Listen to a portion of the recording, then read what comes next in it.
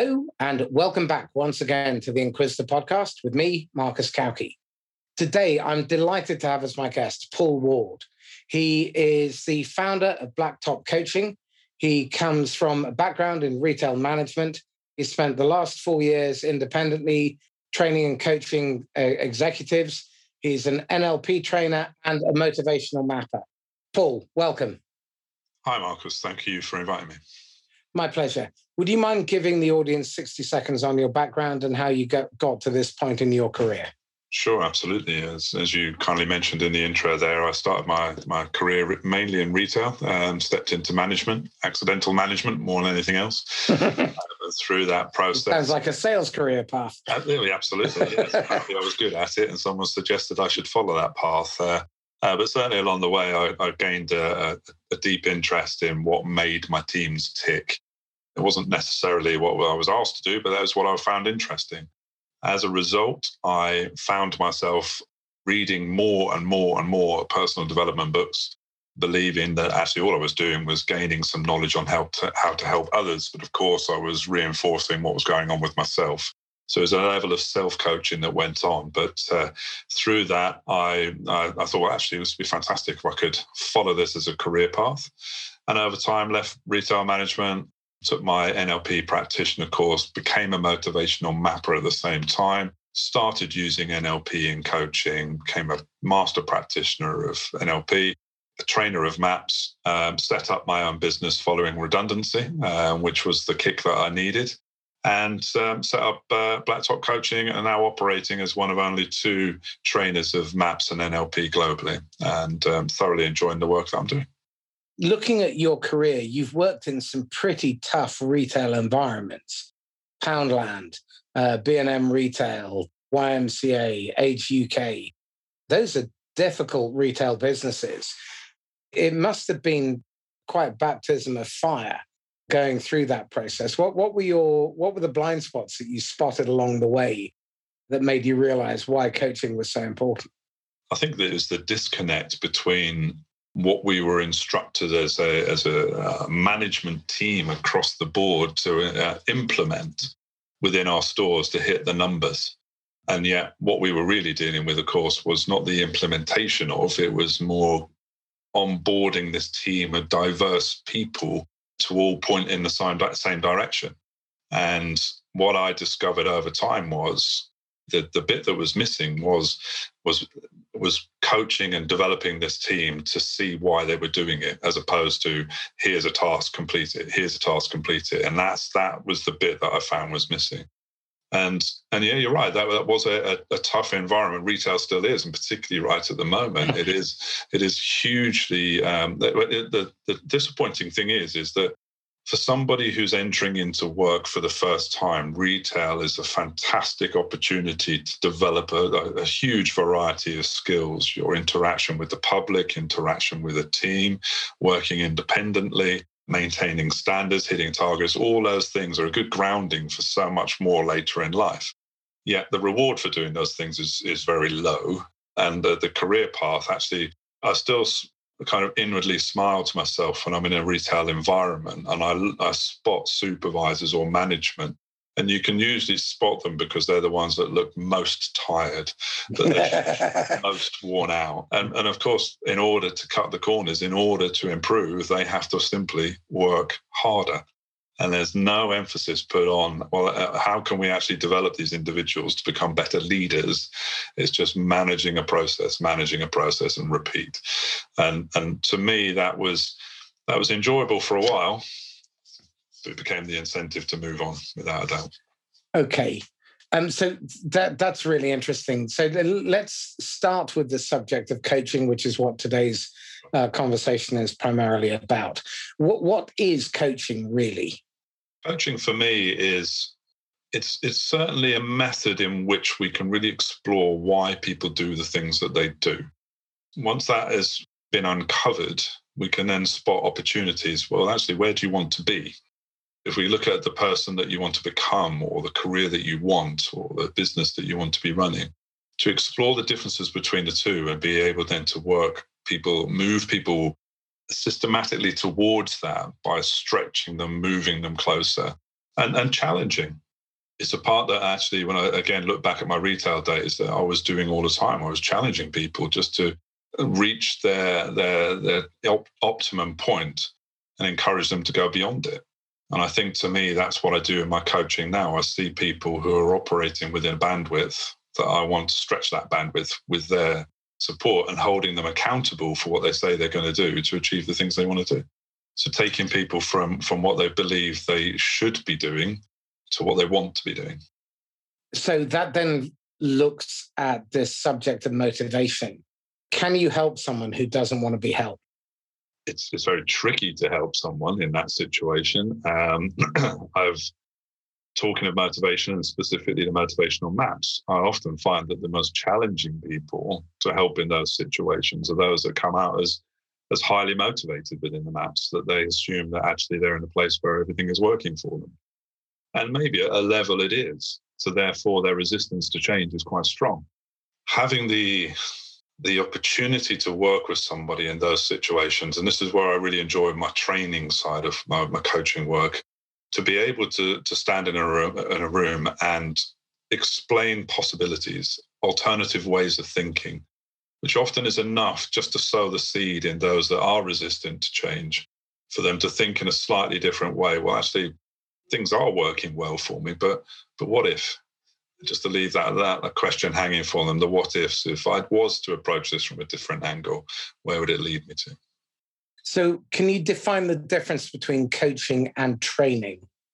Yes. Well, my view certainly is, so my training, when I'm in a training room doing a 7-day NLP practitioner course, for example, I'm imparting information. I'm giving that information of what's on the slides, a training course I went on, the trainer course, and giving that information out. Slipping from that into applying that training into real situations and making a difference for others is bringing people in more into the coaching arena, in the sense of actually making things work. So, for example, I have a lot of my coaching clients who come on to my NLP training with a view of actually once they have been through the coaching process and can see how removing limiting beliefs, for example, has unlocked some possibilities for them of where they want to be. The training kicks in to the point where actually they learn what's been going on to help them get to that stage. So they can then use what they've learned to have a positive effect on the people around them as well. And what's the difference between coaching and mentoring? Classic question, and lots of different answers. For me, mentoring is a situation where you are taking somebody to a space to improve in their situation, encourage them to learn, develop, and grow in a certain space, usually where you have done it yourself or you have a level of experience. Coaching is more about how you go about it. And I love a story that links back to my retail days that I think kind of sums it up. And we had a coaching group come in to work with us as associates, and it was headed up by a famous swimmer, Adrian Morehouse. And he tells a story of when he was at the Olympics. One year, he'd done a lot of training. He had a coach, got to the final, dived in. Everyone was expecting him to win gold, and he finished 7th. And everyone had written his career off and slated him. He came back, got himself a new coach, spent some time really working hard, following Olympics, same situation. He's in lane 4, about to dive in, up and down, and wins a gold medal. Now, the swimming is really, really interesting that he's won the gold medal. But to me, this is the difference between coaching and mentoring. That mentoring would be somebody who's been a fantastic swimmer, then working with Adrian Morehouse, going through all the techniques to get him to swim faster and better and all those things.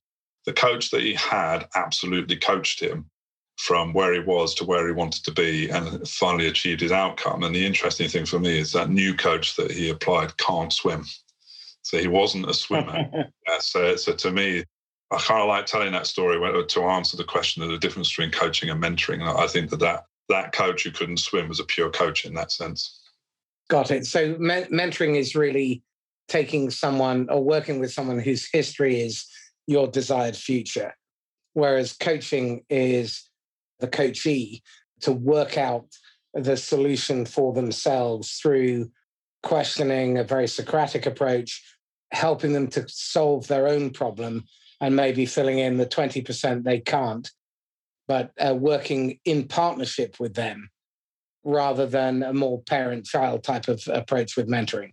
I think so. I think there's a specific outcome with mentoring. There's specific outcomes with coaching, of course, as well. But I certainly go into my coaching with a view of no predetermined ideas of where I'm going to take this individual, and explore all aspects of the individual's situation, their life, where they want to be, where they want to be in terms of how they want to feel about things are going to be moving forward, how they interact with others and their social interaction, maybe the way in which they think about the world around them and their connection with something bigger, perhaps, than what's going on.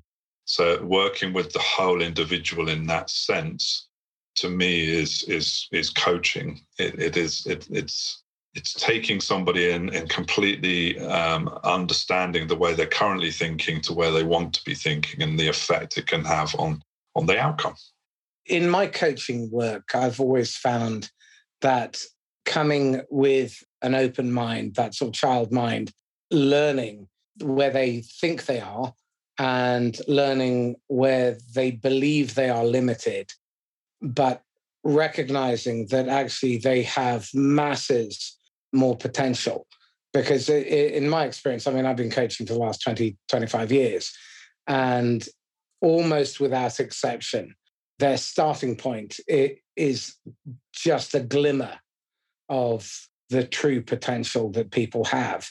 And I think part of the challenge here is so much of people's belief system has been instilled in them through their early formative years, through school, through their early career, through parenting, in terms of what they can and can't do, their place in society, and someone like them. I think one of the coach's jobs is to help them see the possibilities rather than the probabilities.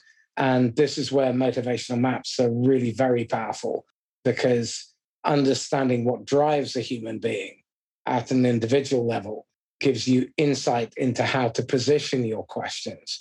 So let's bring in the motivational maps as part of the conversation. Introduce people to the concept, first of all. What are motivational maps? Motivational Maps is an online questionnaire tool that over a 10-minute question process produces a report which essentially puts your 9 key core motivators in a order of preference, in order of strength. Importantly, as a snapshot of where you are right now, as to where your energy is flowing right now. So whether you are highly motivated by freedom or whether you're highly motivated by security and stability, we can gain a snapshot from using the motivational maps as to what is important to that individual right now. And by extension, as a practitioner, you can discover how well satisfied each of those motivators are in the current situation, which gives you clues and insights as to where this individual maybe is feeling satisfied or may need some work in where they need to be. I've certainly found them very interesting and useful in the recruitment process, but also in terms of working with teams to identify people who are being underserved in those areas that are important to them and that may represent a flight risk. And also looking at how a manager's motivations align or misalign with individuals within their team that might be resulting in a disconnect. And if you look at the reasons why people leave a role, more often than not, it's because they're unable to do their best work. They don't feel stretched or there's too much work. One of the other big reasons is that the manager doesn't really appreciate them. So if we look at the way people are compensated, people are measured, can often give a very good indication why one size doesn't necessarily fit all, even though they may be in the same role. So can you talk about how understanding that has then helped senior leadership modify their approach to how they measure, how they compensate, and how they recognize and reward people in order to ensure that they get the best out of their people. Having that opportunity to see a team map resulting from the individuals, all of the individuals' maps being pulled together. So often is the case with mapping a team of individuals in business. It's usually the business owner that's called you in to have that, to start that process. And usually the business owner that is expressing their views, their concerns, and where they would like things to go, what outcome they would like from this whole process. And off you pop as a practitioner, as a motivational map practitioner, and working with the team. You do the individual maps, you have the individual conversations, and you look at the data that comes through. And so often it's that conversation of coming back to the business owner to say, well, do you know what? I think it's your view that actually is having a less than positive effect on the way in which this team is operating. And I find that actually a really useful conversation for certainly clearly open-minded business owners that are prepared to take on this feedback. We don't always have them, but certainly if you can get into that situation. And to be honest, Marcus, I think that this is where NLP and an experience of coaching enhances the map process. Because there's wonderful information that can be gleaned from individual and team maps. But then also to be having the conversation as to what this means to the individual, particularly the senior management or the business owner, as to what needs to fundamentally change about their own map of the world, their own model of what good looks like, their own model of how to reward, as you just said. Because, of course, that is going to put them in a situation where their own thinking is going to be tested, their own thinking is going to be challenged. And in order for them to get the outcomes they want, is going to require a level of flexibility from them. So actually, the ability to work with a business owner or senior manager in that way, to give them some support and, of course, coaching, to see the opportunities, to see that possibility of a different outcome, comes right back to your earlier question of those people who aren't ready to change. Now, of course, if you're the business owner, there's a very good chance that you have a clear vision of where you want to take the business, and that's what you want to focus on. You want the problem of the people problem to sort itself out, and that's why we often get invited in. But of course, it's how those people are led that's the key thing as to how they perform. So encouraging the business owner to see, think, and act in a different way as a response to the information provided by the team motivational map is a journey that we need to take them on.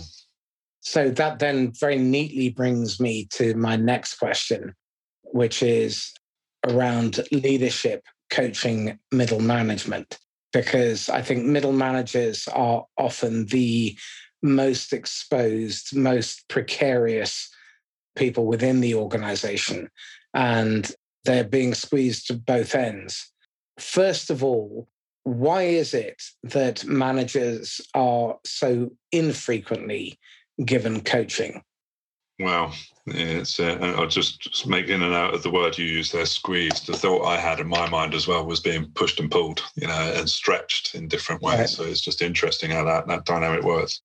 I think in so many ways that the senior leadership are thinking in such big strategic terms. There's a mismatch in communication as to how that is then led down. And I started, didn't I, with talking about my experience of management in retail, delivering what was expected of me from a more senior angle. And there's an element, I always find there's an element of being told of just achieving targets, of just achieving what's been put in front of you. And that middle management kind of sector is a little bit more about implementing what is required as opposed to actually being creative, coming up with new ways of doing things. So therefore, where coaching could be applied at that level, there is maybe there's a fear attached to that from a higher level that these people will go in too much with different directions. There's a lot of control around that space, and by applying the control, we're kind of almost shaping the outcome. So it's maybe coaching is seen as a dangerous thing at that level, that we're going to go in too many different directions if we open up too many possibilities. I have a slightly different perspective on this, in that I think often when organizations hire experienced people, they have this mentality that, well, I've just hired a grown-up, let them get on with the job. And certainly in a sales environment, coaching and training of veteran salespeople is often doesn't happen, or is seen as, oh, well, I don't need to. They're already the finished article. And you only have to look at the disappointing performance of salespeople across the globe. In 2020, only 40% of salespeople hit their quota. Now, that was an extraordinary year, but 2019 was meant to be a good year, and only 44% of salespeople hit their quota. So the reality was that many people were underperforming. And I see this in management frequently, where managers are tapped on the shoulder because they're a good operator or good producer. Then they get moved into management with zero runway, and they get told, Paul, your predecessor's just been fired. Congratulations, you are one. So they do what was done to them. Now, the challenge here is that if you want to create an environment where you create a learning culture, where you're encouraging creativity, you need to trust your people. And from what you've just said, it sounds like there is a significant deficiency in trust, because people who want to control things don't trust their people not to work towards the mission and purpose of the business. And by controlling them, that constraint, then that's a negative constraint. It's not one that fuels creativity, it suppresses it. If that is the kind of environment someone is working in, and they're a manager who wants to do better, what advice would you give to them about navigating, managing up, and still being able to develop their own people in order to help them become more fulfilled and more productive? Just thinking about certain examples, and I was on a call recently discussing burnout in middle management because of that push and pull, that squeeze we've just talked about there, and the way you've just described it, in wanting to do better often equals work as hard as I possibly can, which doesn't always bring results. So it brings results, not the ones you want, though. No, you certainly can't enjoy them when you're flat on your back as a result. But in simple terms, it's looking at what you can do in terms of leadership, in terms of I've used that word many times, but implementing the tasks that have been set you, but looking at what you can manage through your team, what you can enhance from the people around you. To feel the pressure, what I've seen so often with that group of managers is there is a sense of burnout, there is a sense of pressure, because they feel that actually it's only they that have that pressure to achieve, and are taking on a lot of that higher level pressure instead of pushing it across and out to those around them. So it's almost a case of actually, yes, it would be great if all the middle managers had access to really good quality coaching to help them gain leadership skills.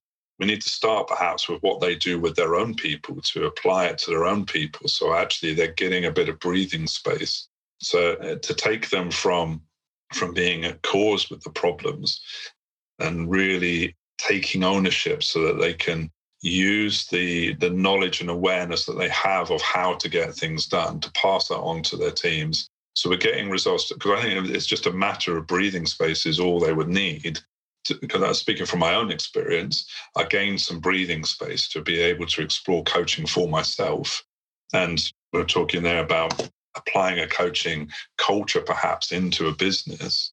That doesn't always work. My experience in retail was that the business brought in a culture of coaching, brought an external company in. And there was a lot of good stuff being talked about, but it wasn't applicable to the end user. It wasn't working down on the shop floor, as it were. But it certainly gave that level of management, that middle management group, an opportunity to see that actually if we apply some of the learnings that were being talked about at senior level of people going off on 3-day workshops that we didn't have actual time to complete, that actually if we just took some of the learnings from it and were allowed to adapt that to get results. So it was a level of actually releasing control that gained better results. So allowing that a level of freedom to play, as it were, to enjoy what you're doing. We still kept a very close eye on the results and what we needed to achieve. But actually, we got the benefit of realizing by spreading the load, we achieved an awful lot more.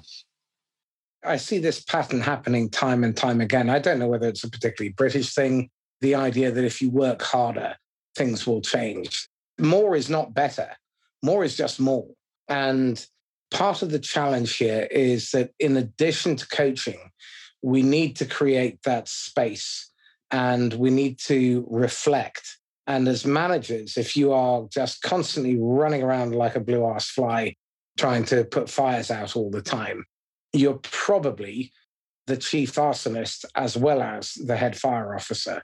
And that is a self-destructive cycle. So in terms of the discipline of creating space and self-reflection, what advice would you give to hard-pressed middle managers so that they can self-coach if they're not getting the coaching from above?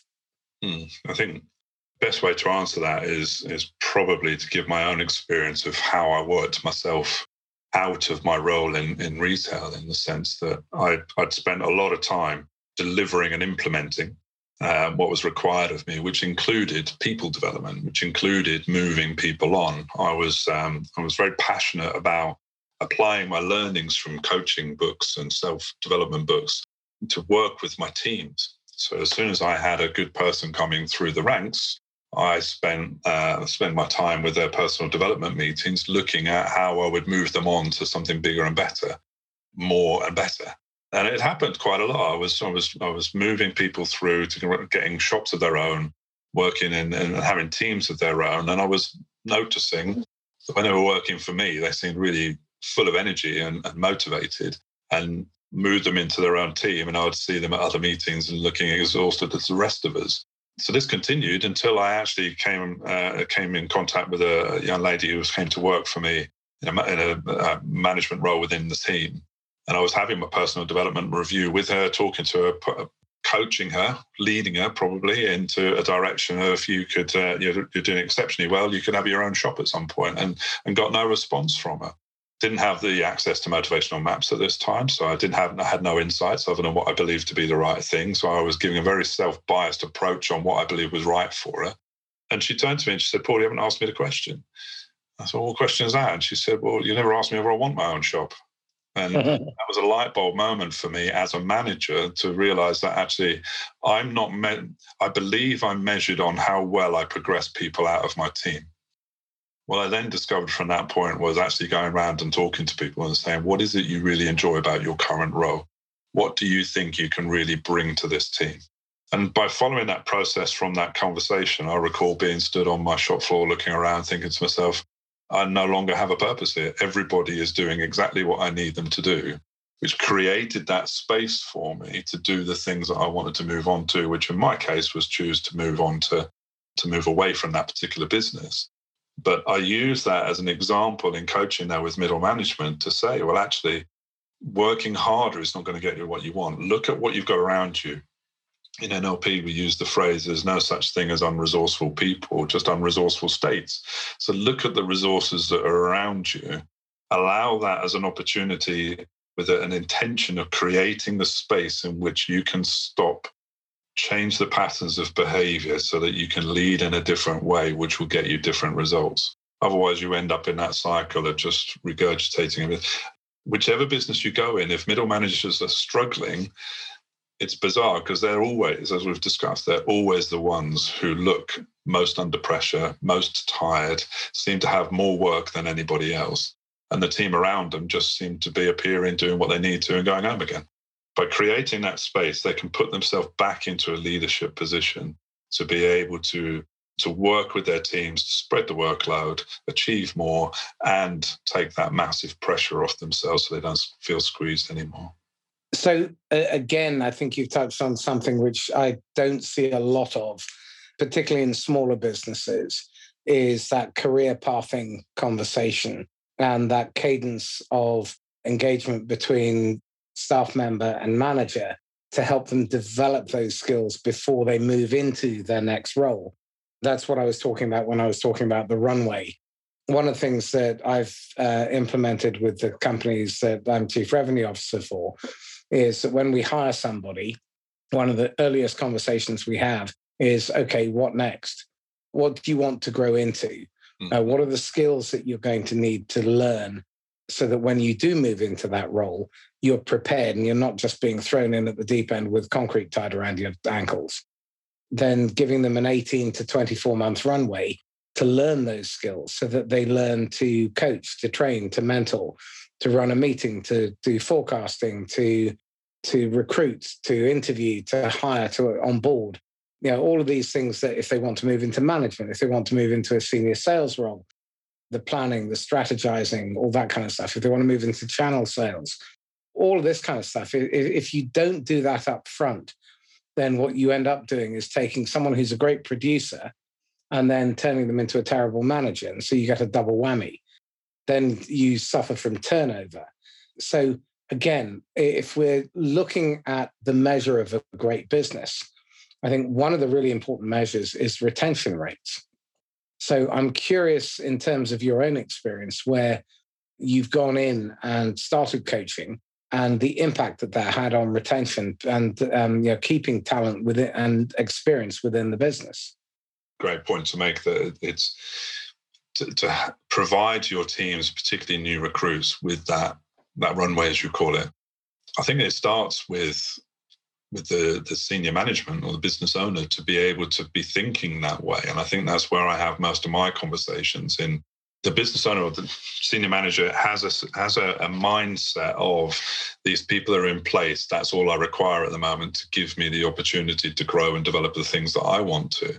So it's almost like encouraging them to have that conversation you've just described, because I find that the businesses that I've worked with are perhaps not having that conversation.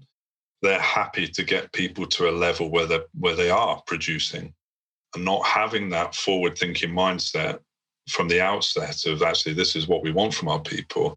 Some companies that I've worked with, some businesses that accept that they have a high turnover and that's just the way it works. Whereas actually, what if developed a business that didn't have that high turnover and had an opportunity for people to grow and develop them into the future managers? The block seems to be, we don't have a career path. We just want people to improve on what they're doing. I hear that and I understand that, yet there are still opportunities we can give people in learning, growth and development. Even if their role doesn't change, it isn't a necessity that their role needs to change into a managerial role, particularly in a very small business. But there are other things, as we know from the motivational maps, that we can provide for our teams that will encourage them to feel far more motivated in their role. And as we know, a highly motivated team, a highly productive team, leading to higher profit. So if we still approach those conversations, maybe it's not about where you see yourself progressing within the business if there isn't a clear progression to be had. But how can we enhance your experience as an employee with this business by further training, further freedom, whatever it might be, so that we know from the outset what it is that we're going to need to be doing to keep you engaged within this business. And what I'm glad to see is the businesses that I am working with, particularly with the motivational maps, is there isn't an exercise that we do a one-off.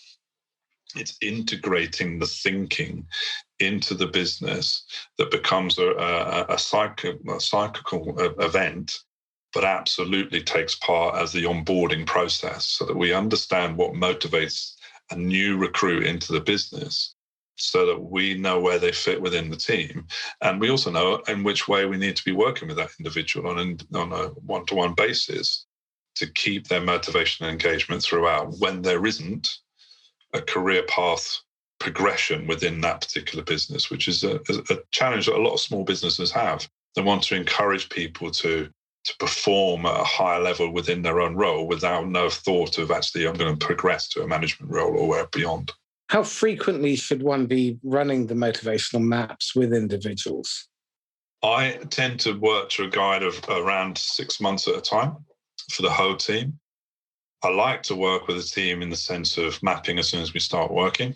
So we have a snapshot of where we're at, so that any workshops, any one-to-one coaching or team coaching can be measured after 6 months as to where we've got to.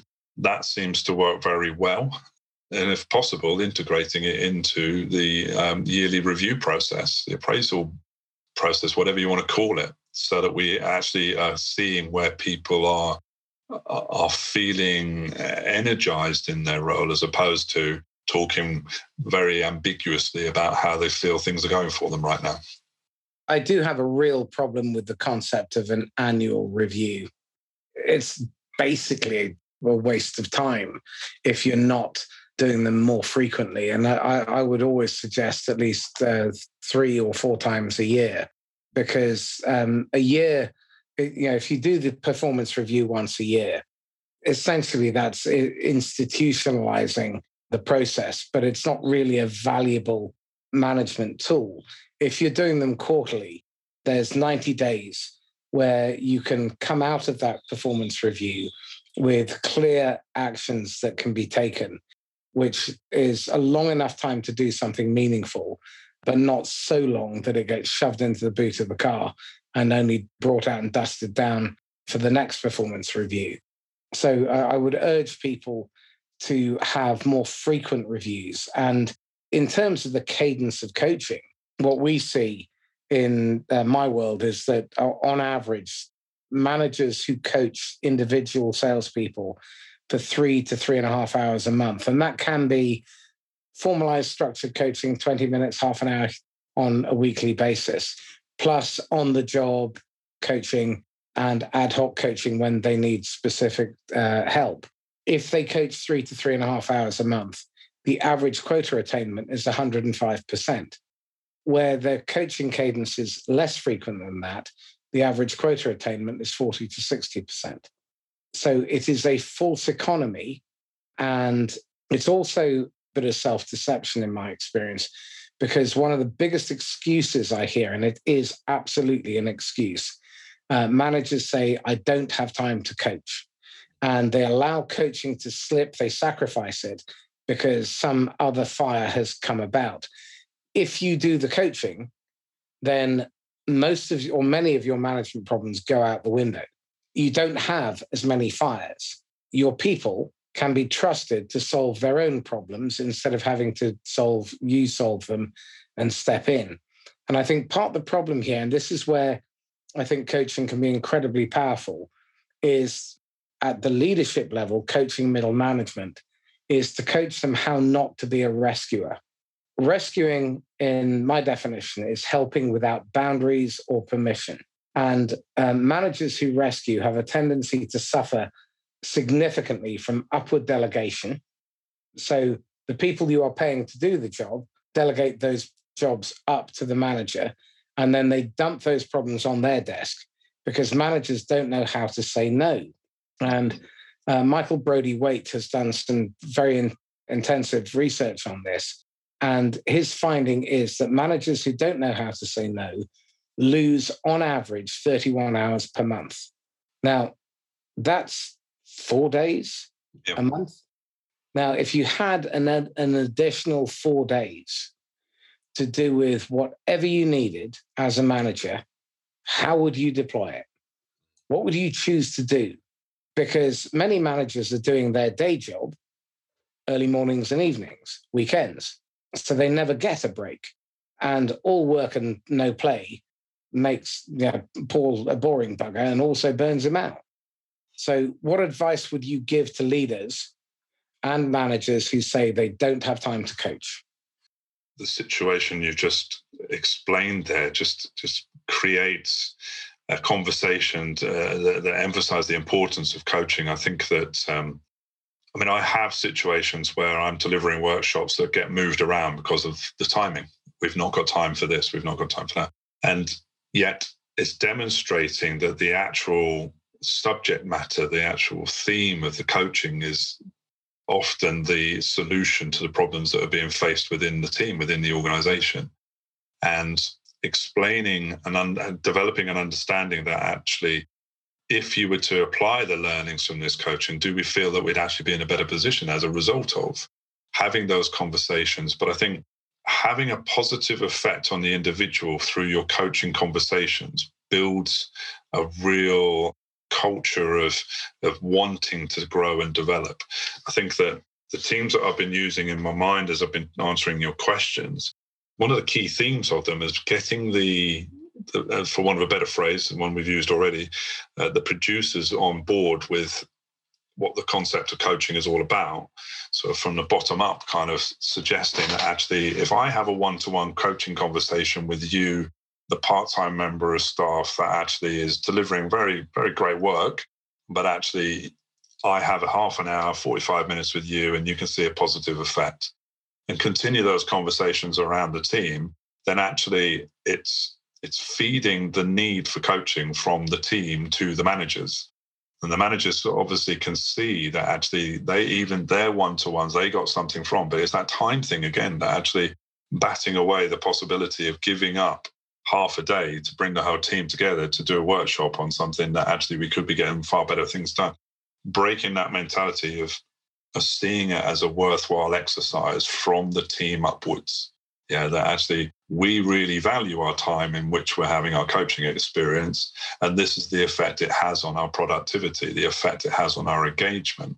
So showing it from that. Otherwise, you're absolutely right that if senior management are handing a document with some boxes to fill on it, whether that be an appraisal process or a workshop or a coaching directive, then it's just not bringing it alive. I think that we as coaches have a huge responsibility to be able to work with the team in real situations to grow and develop their way of thinking and getting results quickly as a result of that, so that it feeds itself over a period of time.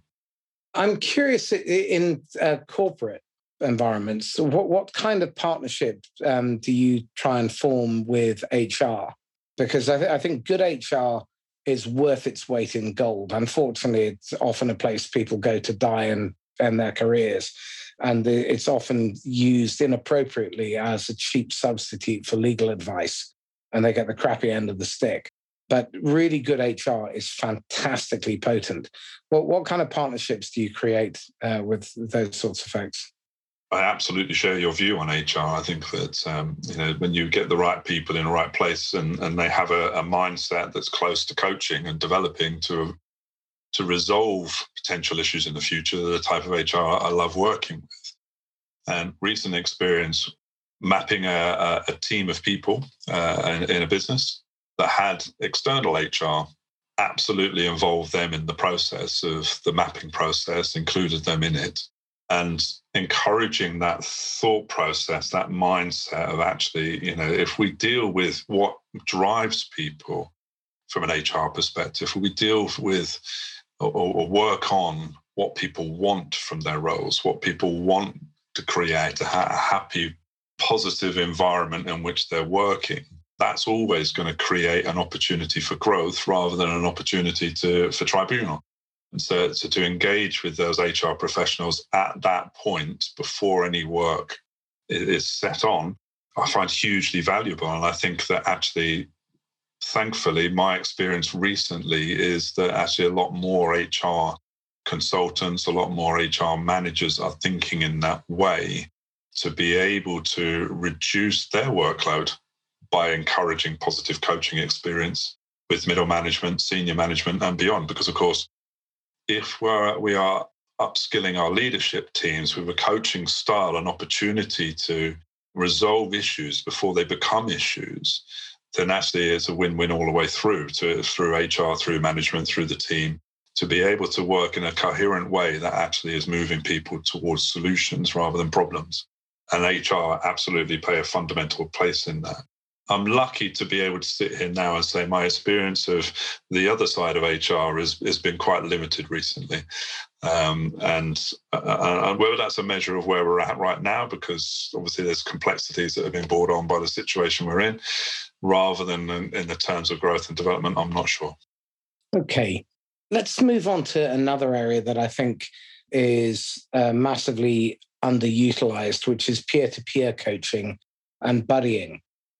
How can you help peers coach one another appropriately? And what are the ground rules that you need to establish so it doesn't become training and it doesn't become something that diminishes people at an identity level, because you've established clear boundaries and ground rules that protect both sides. Peer coaching, group coaching is something that I'm really interested in growing and developing around my community and network of coaches. Inevitably, with NLP training and motivational map training, like I'm in contact with a lot of people who are setting up their own coaching practice of one form or another. And being able to break through the barrier of trust early on is essential, to realize that actually, certainly in the coaching industry, that there's an opportunity for us all to be operating in a certain way that's bringing growth and development to all of our clients. So it's breaking down the possibility of trust through removing comparison, to compare my business to your business and my style to your style. Operating, and I think my NLP training really helps with that, in the sense of accepting that everybody has a different view on the world, and they're coming at these situations very differently. You and I work in a very different way in the type of people we work with, yet they're still fundamentally, we're working with human beings interacting with each other, and therefore that brings with it its own level of complexities. So in a peer group coaching type environment, to develop the psychological safety in which we can express ourselves and our frustrations and concerns, I think is essential. Achieving it is something very different. I recall.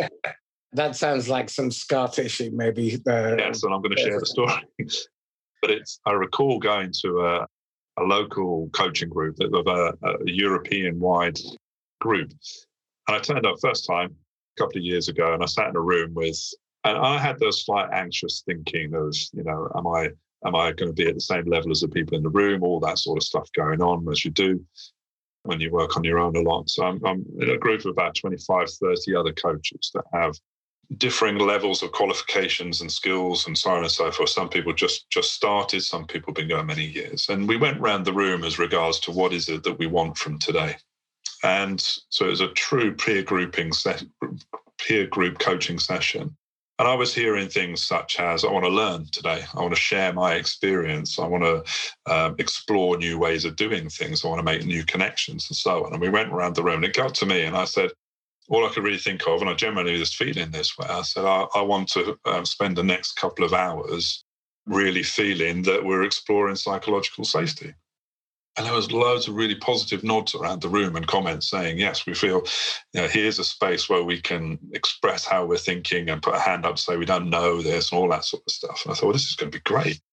And we carried on, and we had an exercise where we split into groups. But before we split into groups, there's a very experienced and an excellent coach at the head of the room talking about kinesthetic coaching, using bits and material and items to help people express themselves.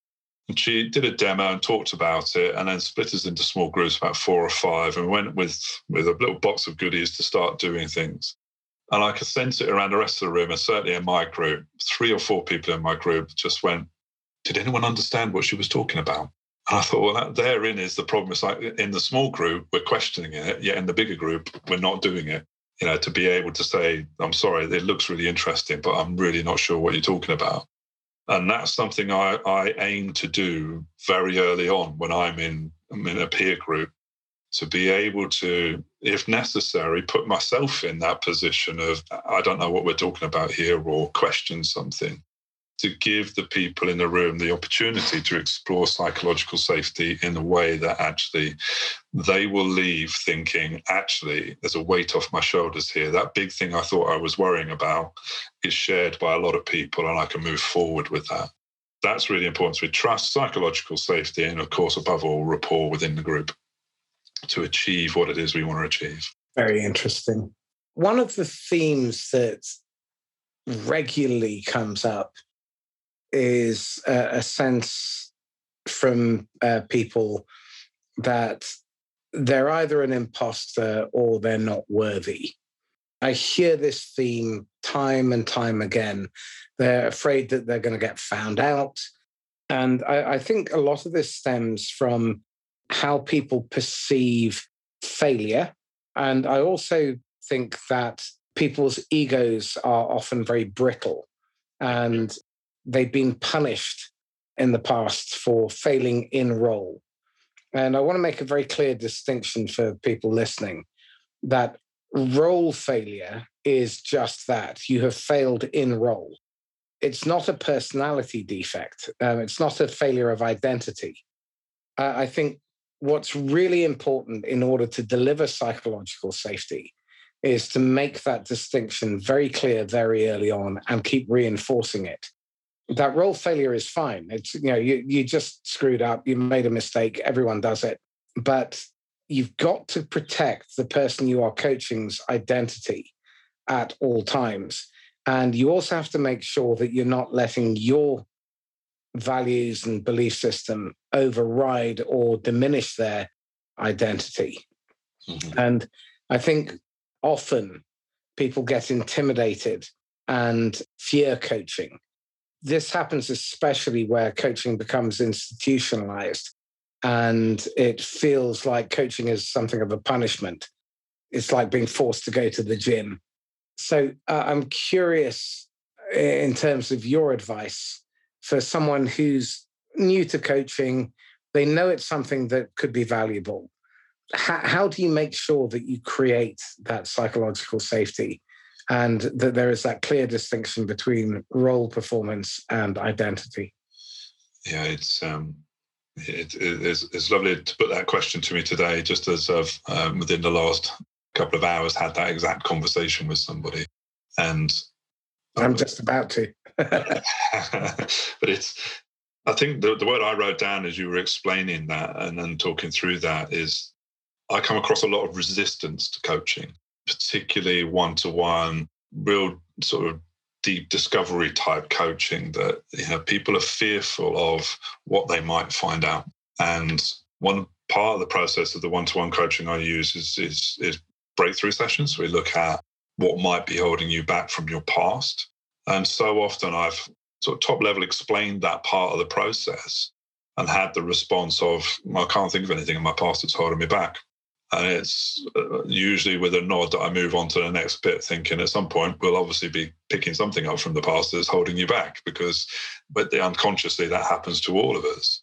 So certainly, particularly when it comes to failure, because every client will have a perception of failure that forms a pattern of where they end up in their career, in their business, in their relationship, in their life.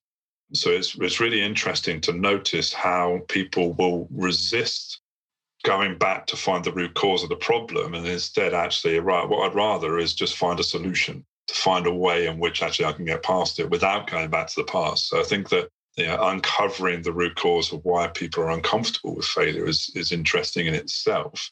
But certainly the training we have around NLP, and I'm sure you've heard the phrase many times, no such thing as failure, there's only learning or feedback.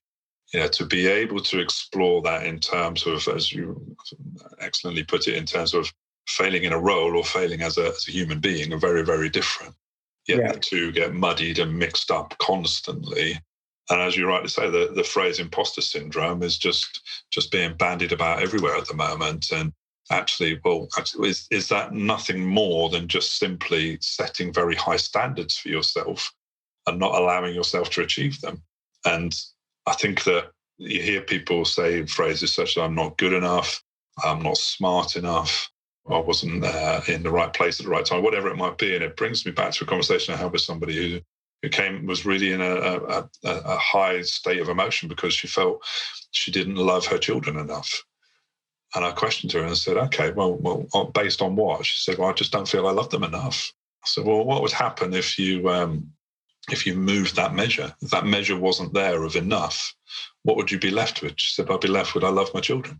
I said, well, maybe that's something worth exploring, that the self-imposed barriers we put on ourselves is what's leading to most of the imposter syndrome that people are talking about.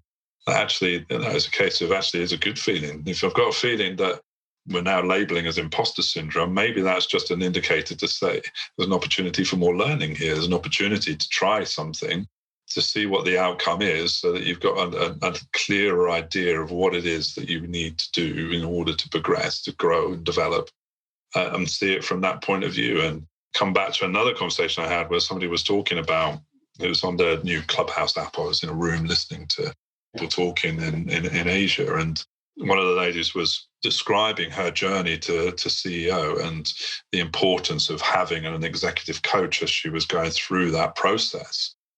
And she mentioned imposter syndrome in that. And the host also came back and said, I'm doing really, really well, but I accept I have my imposter syndrome. And when it was my turn to speak, I said, well, I'm just really interested. And I'm really pleased to hear that you think the value of an executive coach to get you to the level you are. I totally agree with that. So, but this idea that you have your imposter syndrome, the ownership you're putting on your imposter syndrome, as opposed to seeing it as something completely detached, as these feelings that I'm labeling as imposter syndrome. If I'm wondering what's causing that, then I can do something about it. Yeah, a lot of people, I think, are using imposter syndrome as a reason why I'm not going to push myself beyond a certain barrier because it will demonstrate that I'm not good enough. So I like to work with people to move them through that process, to understand what it is that we can develop so that they have that self-belief, that confidence. I think there are a couple of really interesting issues that are worth exploring just to wrap up. One is the intent that both parties in a coaching relationship turn up with. And the other side is the side of compassion, because I think the best coaches are accepting of who the person is, identity, and where they are in terms of their journey, their role, but also a high level of self-compassion is required on both sides.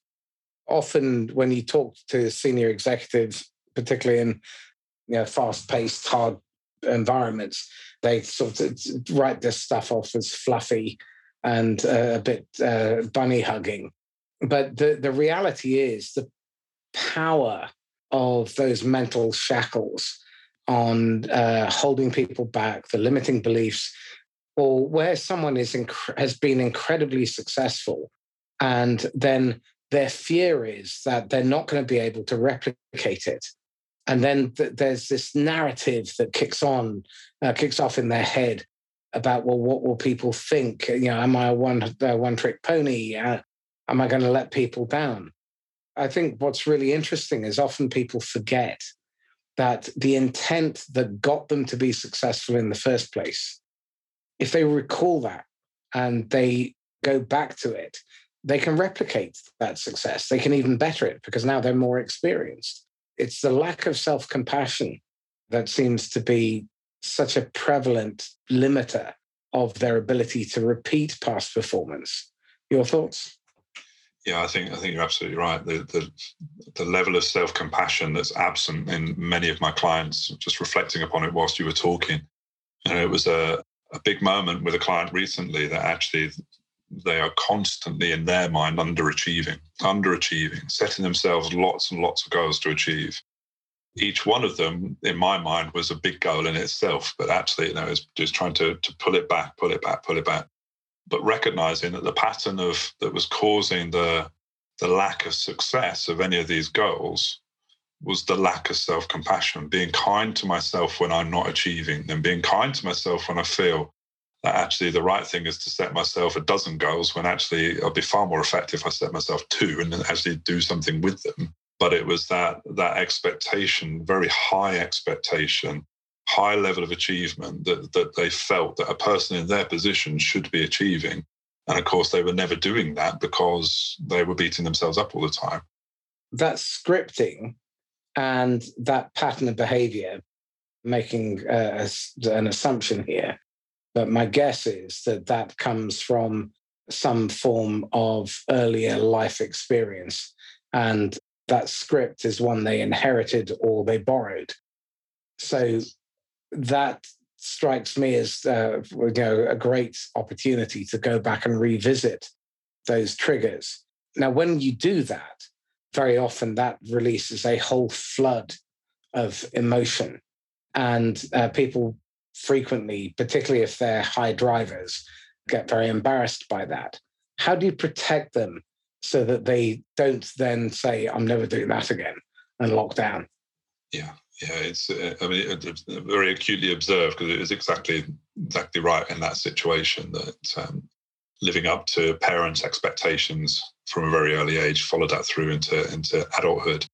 It's a perfect example of the resistance to go back to change those things, to address those things, to understand that that's the driver, that's the direction that's caused them to go in from what's happened. So I guess to answer your question more succinctly in regards to protecting them, certainly with the work that I do that's NLP based, is exploring the fact that actually I'm not particularly interested in the specifics. I'm not particularly interested in what happened when you were age 6. What I am interested in is going back to explore what happened there that's causing you to behave in the way that you are now, to create those limiting beliefs, to put those shackles on yourself. Let's explore it in terms of actually what advice would you give yourself at that point in your life, in your early life, that would unlock the possibilities for now. So a level of detachment from the situation as it is, that if you were to see it from another's point of view, what could you learn from it?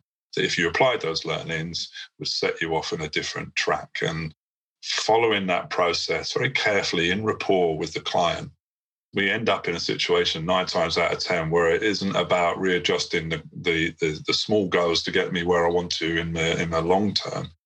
It's realizing that in true Stephen Covey fashion, we've leant our ladder against the wrong wall. We need to go and find another wall to lean against, because we've been pushing ourselves and measuring our imposter syndrome, measuring our failures against our ability to climb that particular ladder, when actually it's the wrong wall altogether and we completely go somewhere else. But so that freeing moment of being able to take your client back to release some of those blocks, subconscious blocks from early life, allows them to see the possibilities of who they could become. Whereas opposed to a lot of the energy, the negative energy that's about putting on themselves the pressure to achieve, is within that bandwidth, again, that constraint of what they believe they should be, where I should be at this point in my life, where I should be in terms of success, rather than actually what I really want to do is something that's completely over here. And if I do that, everything flows. So it's creating that ability and encouraging the possibility of flow by letting go of the scar tissue from the past. There is a key takeaway from this, which is stop shooting on yourself. And there is a fabulously, elegantly simple model in transactional analysis, TA, the I'm okay, you're okay model, which is healthy. But what you find is that people take the position of I'm not okay, you are okay, and that's the one down position. And that script is, I wish I could do that as well as you do. And people who are operating from there tend to be, I'm not okay with me. Then there's the hopeless position, which is, I'm not okay, you're not okay. Woe is me, this is terrible, we'll never make it. And that tends to mean that you perceive that someone else is not okay with you. And this is all about taking on assumed judgment. And I am okay and you're not okay is the one up position, which is you're not doing that right, let me show you. And this is the rescuer position. It's very dangerous. Whereas the healthy position is, yeah, we're making good progress now. It may not be perfect, but I'm okay, you're okay, and we accept where we are, we accept who we are. And I think part of the problem here is that people are so frequently controlled by these scripts. And I would urge people, if you're not familiar with TA, definitely to explore that. There's a book called I'm Okay, You're Okay by Eric Berne. It is exceptionally turgid and dry, but it is well worth a read. And transaction analysis, certainly I've found very powerful in the last 20 years I've been using it, because it helps us to understand the dynamic of why we are so messed up and how to step out of our own way. Because I think I'd like to finish on this, is one of the most important lessons that you can draw from transaction analysis is that you will only perform to the level that your self-concept will allow. If you see yourself as a high performer, you will work towards achieving that. And if you have the compassion, the self-forgiveness to recognize the difference between role performance and identity, then you can work towards that. It also means that you can ask for help. People who are occupying any of those negative positions, one up, one down, or hopeless, have a tendency not to be able to ask for help. And coaching is an incredibly powerful resource. And there is no shame in asking for help. In fact, it is the reason why we as a species have been successful, is because we collaborate. We help one another. And trying to be an island and do everything for yourself, frankly, done. It's just beating your head against a piece of brickwork and then blaming the wall for your headache. Yeah, so don't be, there's nothing to be ashamed of to ask for help. If people try and punish you for it, get different people. It's their problem, not yours. Paul, final words. I was really interested hearing what you were saying there in the terms of what coaching is to many people. There's an opportunity, I'd love it if we could end up in an environment where people are seeing as an opportunity, coaching an opportunity to help me get from where I am to where I want to be. As simple as that, as opposed to it's a therapeutic process. Yes, there is some therapy sometimes involved in that to let go of some stuff from the past, but ultimately, in order to get where you want to be, coaching can support you in that journey. Excellent. Paul Ward, thank you so much. Thank you. Thank you, Marcus, for inviting me. My pleasure. Tell me, what would you recommend people do in terms of reading, watching, listening to help them either get onto the coaching journey or to improve their ability to coach? I obviously provide my own training and coaching to support people on that journey. Many people I've worked with as clients have ended up becoming trained in coaching or NLP themselves. So I provide that level of training as well as the motivational maps. So look at all those opportunities to then helping you gain a kind of an idea of who you want to help, how you want to help them, and ensure that you are helping to move them along their journey to where they want to be, as opposed to, I find it difficult myself to set up coaching plans. So maybe don't start with coaching plans, just start with the intention of helping people to move them to where they want to be. Excellent. If anyone is interested in taking the motivational map, both Paul and I are qualified in it. We're very happy to help, and they are incredibly insightful. They will help you understand very, very quickly why you are stuck and which aspects of your work life are not really satisfying you, or where your soul is really being fed. And that can be incredibly powerful. And if you have teams, they're also incredibly potent. Paul, how can people get hold of you? I guess the simplest ways of describing that, my website, blacktopcoaching.com, but certainly paul@blacktopcoaching.com is my email. Follow me on LinkedIn. Be really happy to have conversations with people about MAPS, NLP, coaching in general, either becoming a coach, supporting them in that journey, or coaching themselves or their teams. Excellent. Paul Ward, thank you. Thank you very much. So this is Marcus Cauchi signing off once again from the Inquisitor podcast. If you've enjoyed the conversation, you found it useful or insightful, then please like, comment, share, and subscribe. And if you feel the urge, go to Apple Podcasts, scroll down just below the fold, and leave an honest review. Now, if you're the owner or the CEO of a tech company at the 10 to 50 million mark, and your goal is to grow your business and achieve genuine, sustainable hypergrowth with highly engaged and highly productive marketing, sales, customer success, and account growth teams, and you want clients who stick with you year after year, decade after decade, then let's schedule time for a brief conversation. My email is marcus@laughs-last.com, or you can direct message me on LinkedIn. And for those of you who might be unfamiliar yet with the global community we've launched, Sales a Force for Good, our mission is to remind us why we exist, which is because of, not in spite of the customer. It's to serve them and to raise sales as a profession and make it an aspirational career choice. If you want to be part of that movement, then please do get in touch with me as well. We're going to be running a number of events on Clubhouse, on LinkedIn, on Facebook, and locally when the lockdown gets lifted. So do get in touch. And in the meantime, stay safe and happy selling. Bye-bye.